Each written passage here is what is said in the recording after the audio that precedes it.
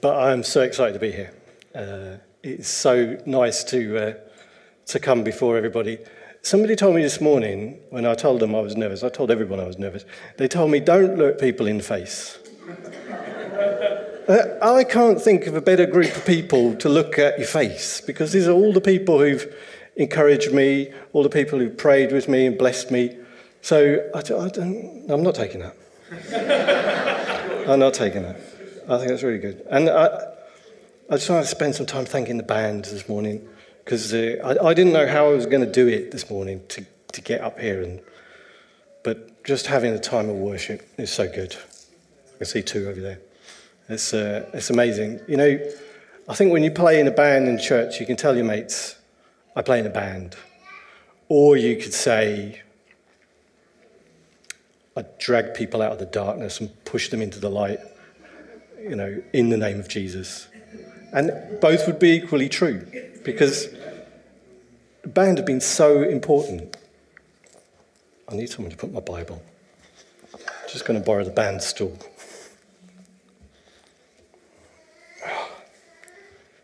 So, as has been said, my name is Daniel Hutton. I don't work in the church. I'm just a member here. It's the first time I'm preaching, as you can probably tell. I started coming to this church in 2011.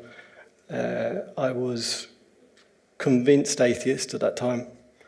So you might ask, why on earth did I come to church then? My wife is Christian, and we just moved to this country, or I'd moved back to Bedford and she'd moved with me. And I knew about this church. I'd never been in it, but I knew about it, and I thought this was going to be a good place for her to try and settle down. And that worked. And I came here, and for about a year, I enjoyed the worship. I listened to a lot of preaching, and I thought it was interesting, caught my attention.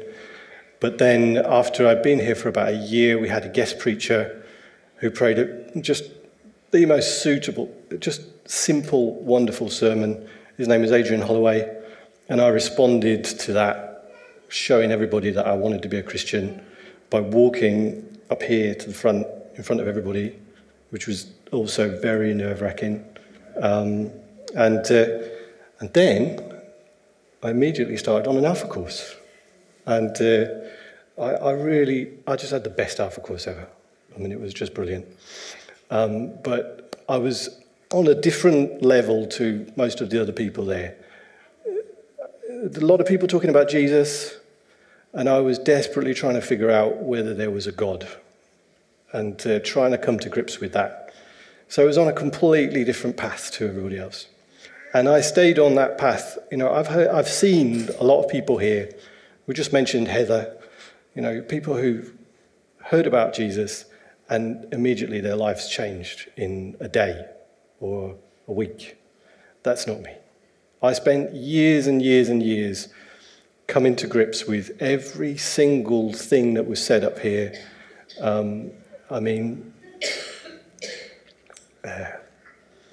Jesus was a big step, probably 6 months, and then heaven was probably the one that really took the longest time.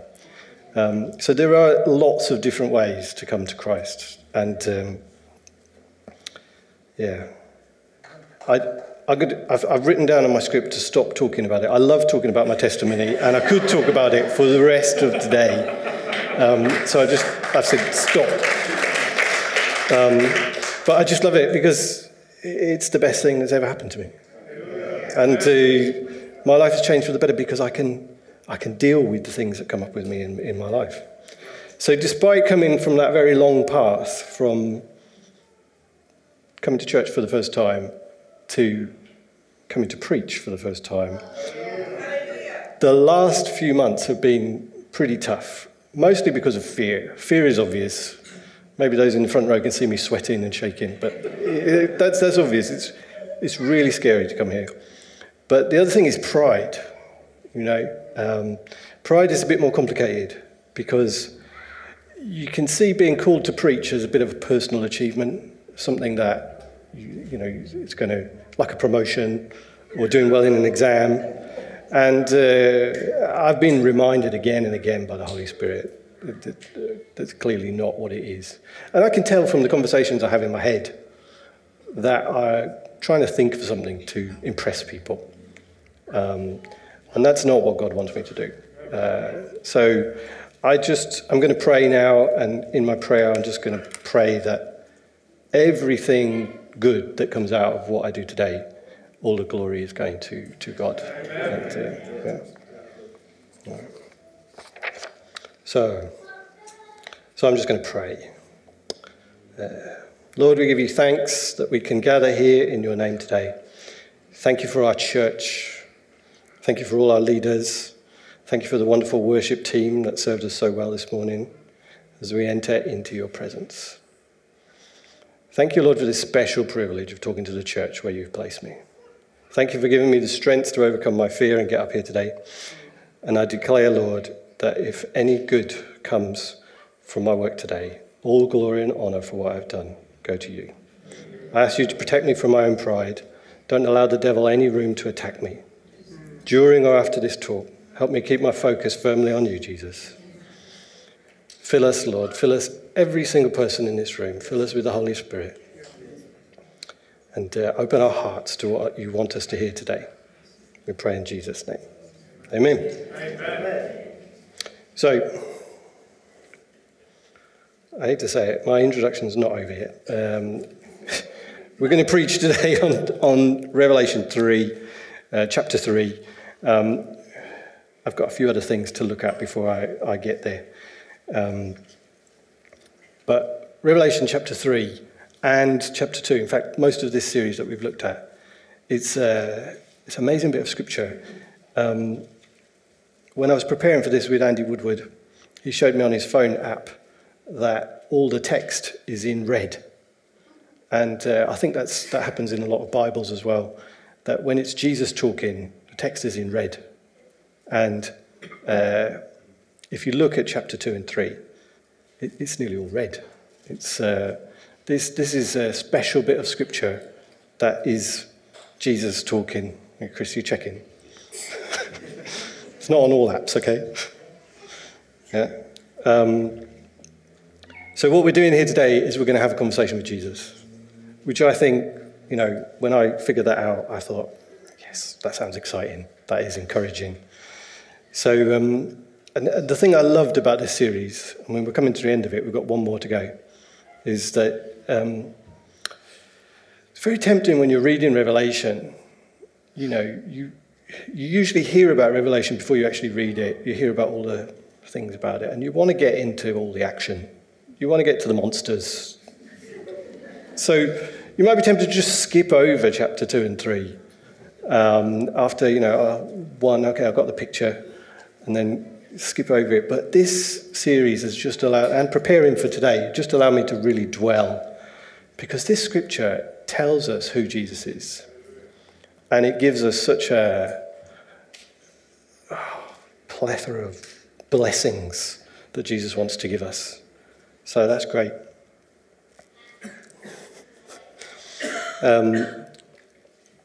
The scripture is just jam-packed with good news. But before I read from scripture, I want to put it in a little bit in context by going back to chapter 1, where you can really feel some of the blessings. So John says he's praying in the Spirit, and he hears a voice. Have we got there? Yeah, super. And this is what happens. So it's from chapter 1, verse 12 onwards. He says, I turned around to see the voice that was speaking to me. And when I turned, I saw 7 golden lampstands. And among the lampstands was someone like a son of man, dressed in a robe, reaching down to his feet, with a golden sash around his chest.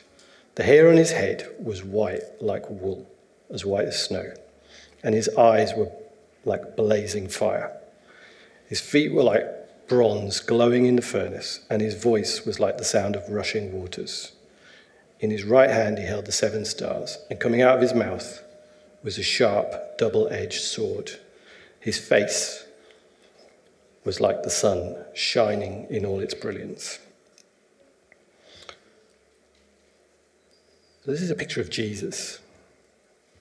And I don't know, if I was asked to describe Jesus, draw a picture of Jesus, would I draw something like that?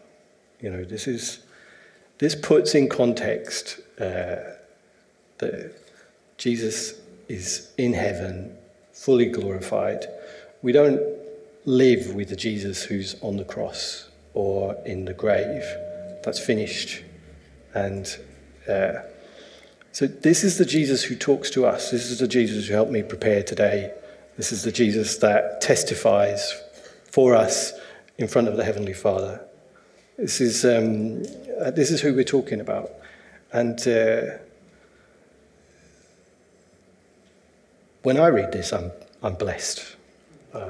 And I think this is the kind of blessing that we want when we're reading these few chapters of Revelation. And then what happened to John after this in the next bit, in the next few lines, is that when he saw Jesus, he did what we'd all do. He fell down as if dead. And just to highlight the fact that Jesus is human and he wants to connect with us, what happened next in the scripture is he reached out to John and touched him and told him not to worry. He reassured him. And he is glorified in heaven, but he is not distant. What have I done?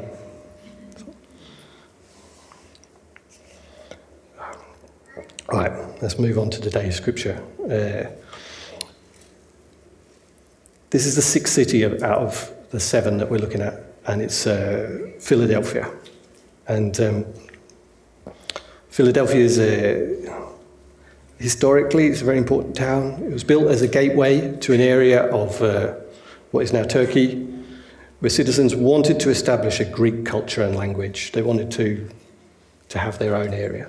And it seems like they were very successful. And but there's one notable thing that I saw when I looked at the history, is it had a big earthquake in AD 17, so it's during Jesus' lifetime. So it can't have fully recovered from that by the time that this was all happening. So I'm going to read the scripture. So it's Revelation chapter 3, verse 7, if you're reading your Bibles, or it's on the screen. How big is it? It's all right. To the angel of the church in Philadelphia write, these are the words of him who is holy and true, who holds the key of David.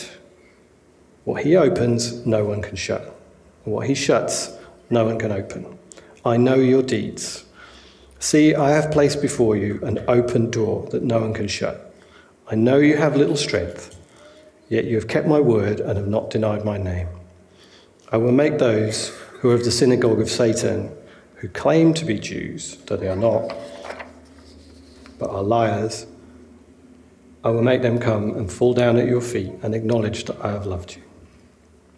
Since you have kept my command to endure patiently, I will also keep you from the hour of trial that is going to come on the whole world to test the inhabitants of the earth. I'm coming soon. Hold on to what you have, so that no one will take your crown. The one who is victorious I will make a pillar in the temple of my God. Never again will they leave it.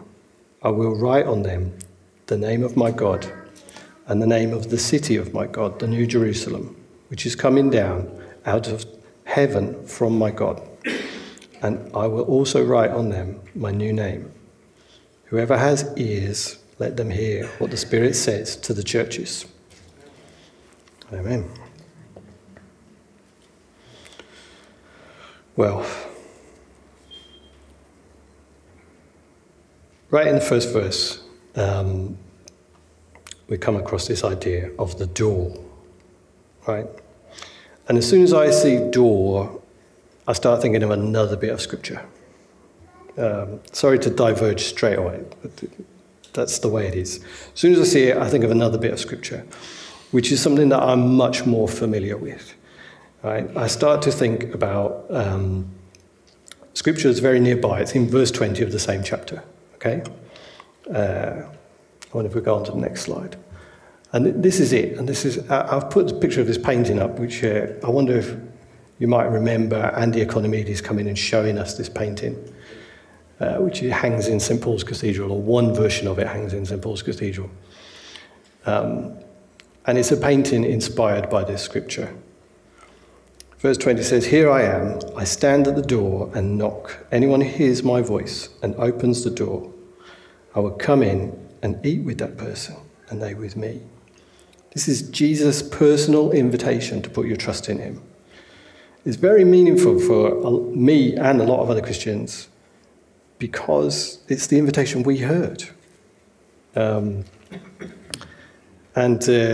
remember when he came and he showed us this on a slide, and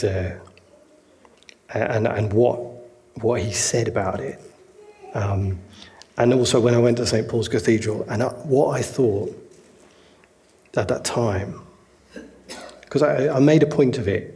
We got together with Shoei and the kids, we went on a day trip to St. Paul's and made a point of it, and we stood there in front of it, and I thought, this is what's happened to me. This is what's happened in my church. Jesus has stood outside knocking on my door covered with brambles and asked to come in. And it's changed my life. It's a picture of Jesus at the door, but actually what it is, it's a promise. It's not a normal promise like we know, like somebody promised to give you a tenner or something. It's a heavenly promise. It means it's something that's just will happen. It means if you respond to Jesus, he will come into your life. And it's an absolute truth.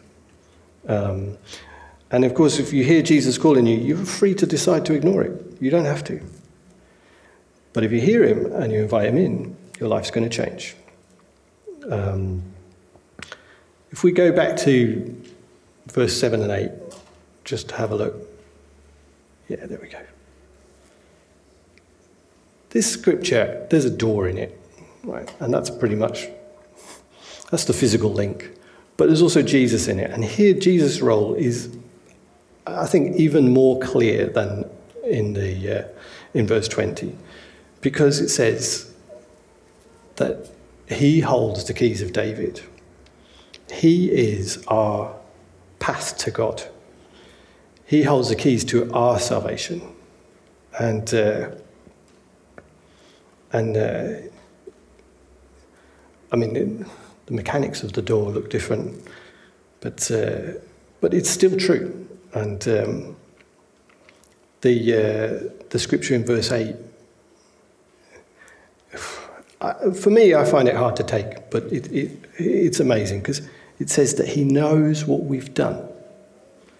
So he's talking to the church now. He knows what we've done. He knows we have little strength, but we haven't denied his name. It's hard to receive a word like that. Jesus knows what we've done, but he's judged it positively. It's amazing news, and it's almost tempting to just put it off and say, well, he's probably talking to another church, or he's talking to somebody else. But I firmly believe that it's about this church. And the reason I think it's about this church is it's really to do with what God has been saying to me when I came to preach. I didn't want to preach when even a year ago.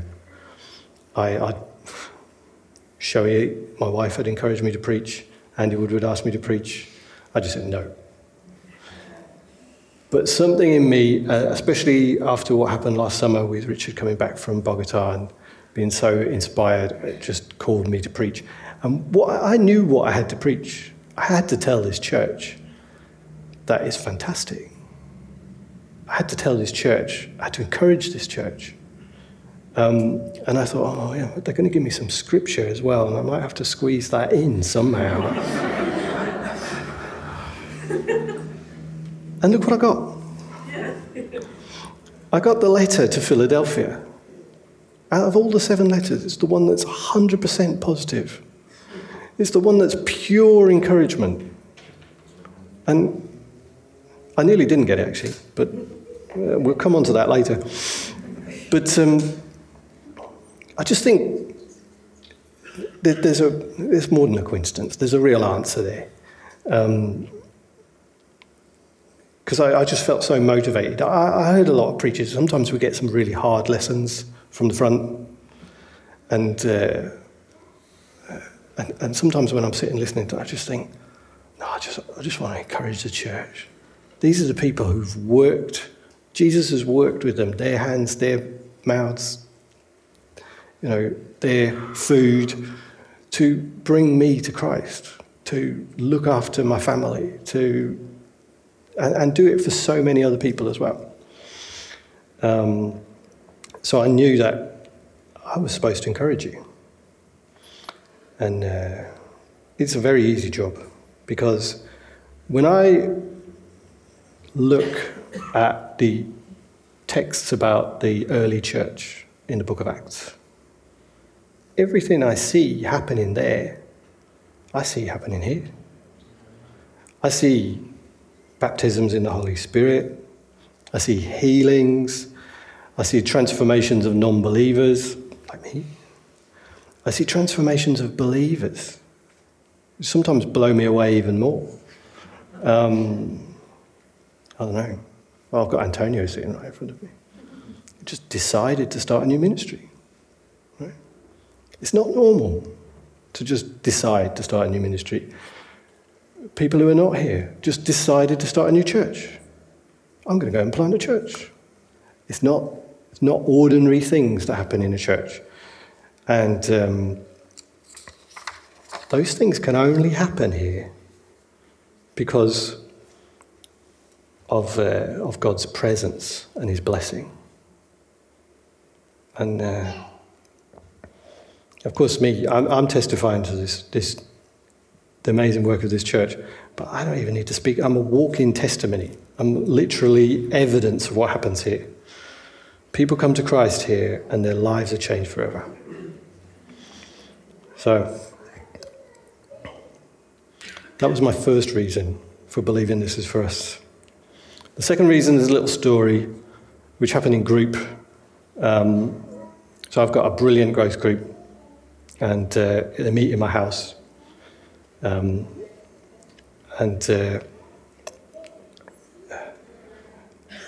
evening I led group. I don't normally lead it, but I was leading it this time, and I was kind of provoking all the discussion about revival.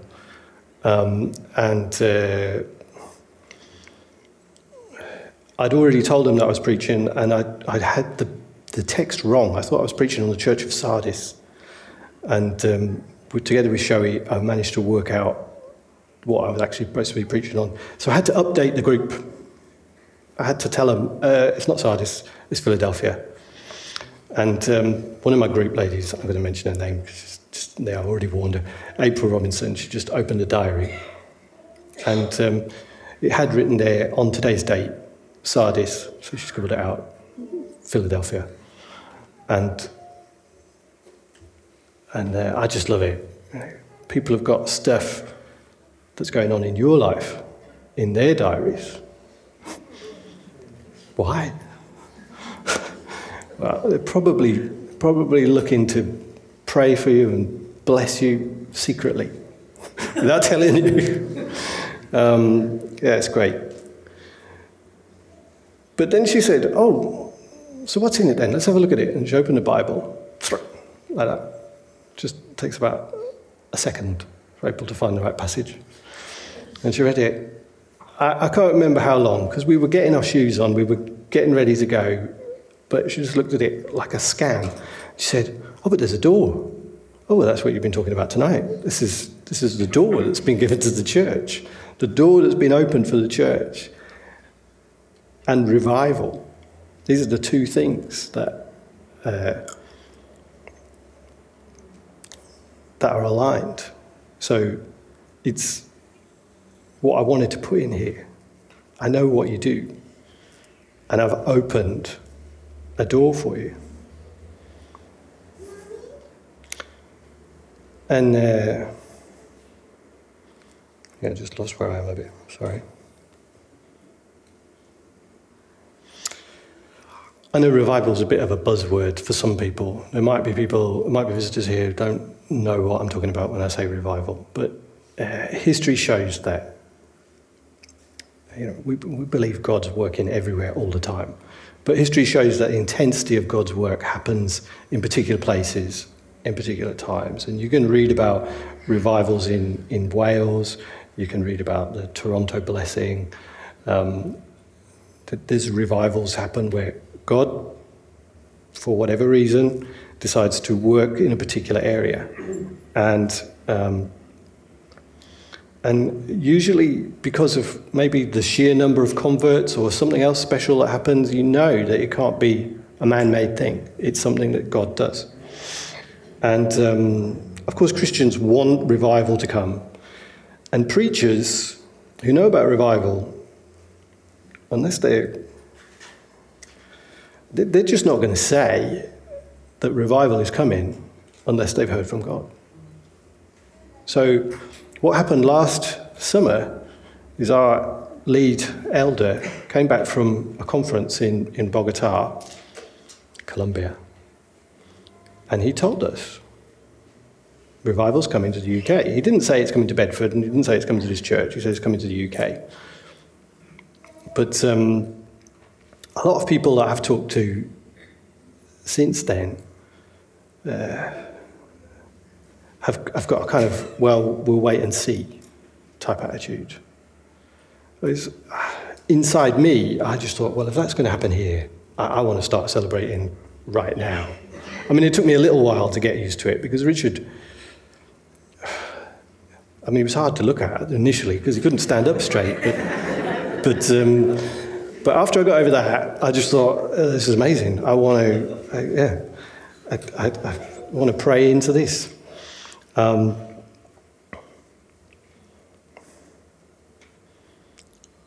It's basically the word over us has already been given, which means the sign for us to see has already been shown. So we've got to pray into it and we've got to celebrate. God is at work here in the UK. Okay? It's difficult to believe if you read the news too much, but it's the truth. And if your joy at the word of revival is guarded, it's time to drop your guard. Jesus stood next to me, knocking on the door of my life 8 years ago, and now he stands in front of the church and he says, I know what you do, and I've opened the door for you.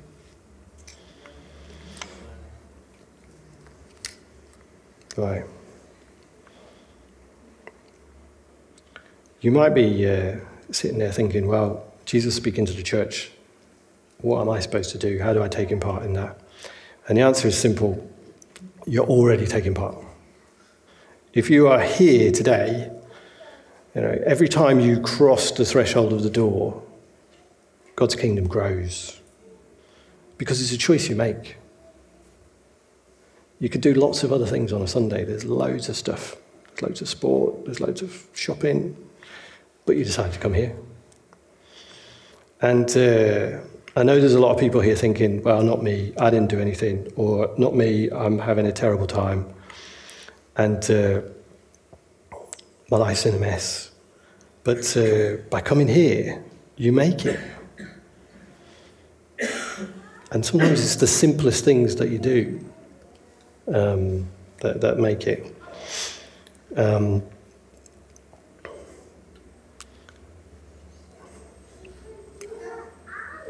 I'm just looking for bits to skip because I know I'm running late.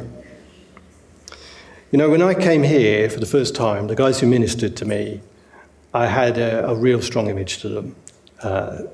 The guys impacted me more than anything because they looked like me, but they behaved very differently. And I really thought of them like these pillars here. I really thought these were the guys holding up the roof, making a safe space for me to get all my ideas, no matter how long it took, get all my ideas straight. And it took years. And still today, I receive all the time, every time I come here. And I just want to challenge you, if you're here today, if you're thinking it's not me, look on yourself as a pillar of the church, because you bless people, change people's lives. So that's people's roles in the church. And the last thing I want to look at is about your identity. Because there's some great blessings in here about our identity.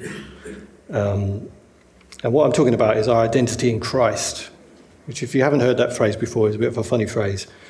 But it's really where the fun starts in Christianity. It's really where things take off. Because it's only with your identity in Christ you can start to do things like getting rid of bad habits that control you, overcome addictions, get rid of false beliefs. And all it entails really is looking at the Bible and seeing what God says about us. Because it says a lot. And this bit of chapter 3 has got some lovely parts to it. It says at the end, I think it's in verse 12, it says that Jesus is actually going to write some names on us, some labels, like a barcode or a stamp. I don't know, some indelible ink or something. There's no way to get it off. So we're just going to have a look at these 3 labels that he says here. So you could just skip a couple of slides ahead, I think. This one, yeah. So I can bring up the first one. So the first one he says, he's going to write the name of his God, okay, on us. That's who we are, right? He's going to say, you're God's. I don't know if it's going to be on the arm, on the chest, the head, I don't know. Doesn't specify, but it's very clear. He's going to write that label on us.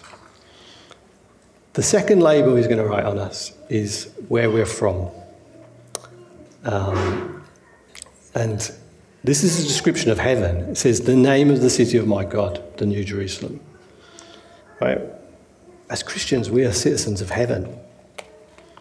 Okay? I don't know if anyone's got their passport. I brought my passport just as a demonstration. I know in this church we've got lots of different passports. You really should write on here, just visiting. Right? This is the identity according to God. We're citizens of heaven. Okay? And he's going to write it on us. So we don't need a passport. It's built in. And the last label is probably the most precious, because really it's the one that enables us to have the first 2 labels. Jesus says he's going to write his name on us. Jesus is the one who's brought us, allowed us into those first 2 labels. So this is how we got there. He actually says he's going to write his new name, which I don't know what his new name is going to be, but it's Jesus' name, and it's going to be written on us. Right? If you find those labels hard to wear, if you think, I couldn't buy that T-shirt, I couldn't wear that on my forehead, then this morning I really want you to come and receive prayer. The prayer team are ready to receive you. I'll also be there to pray for you. It's not a thing to lose this chance to respond. This is your identity as a Christian. So it's very easy for any Christian, either a new Christian or someone who's been Christian for decades, to lose touch with this bit of identity. Because the little tiniest bit of stress in our life, problems at work, health issues, and we can forget that God's with us. We can forget that these are the labels we wear. So if that's you in that situation, then I hope you'll also come for prayer. And I'll just ask if anyone else has heard anything else this morning that they want to want prayer about, then please also come forward. The prayer team are over here, and they're ready and waiting for prayer for you.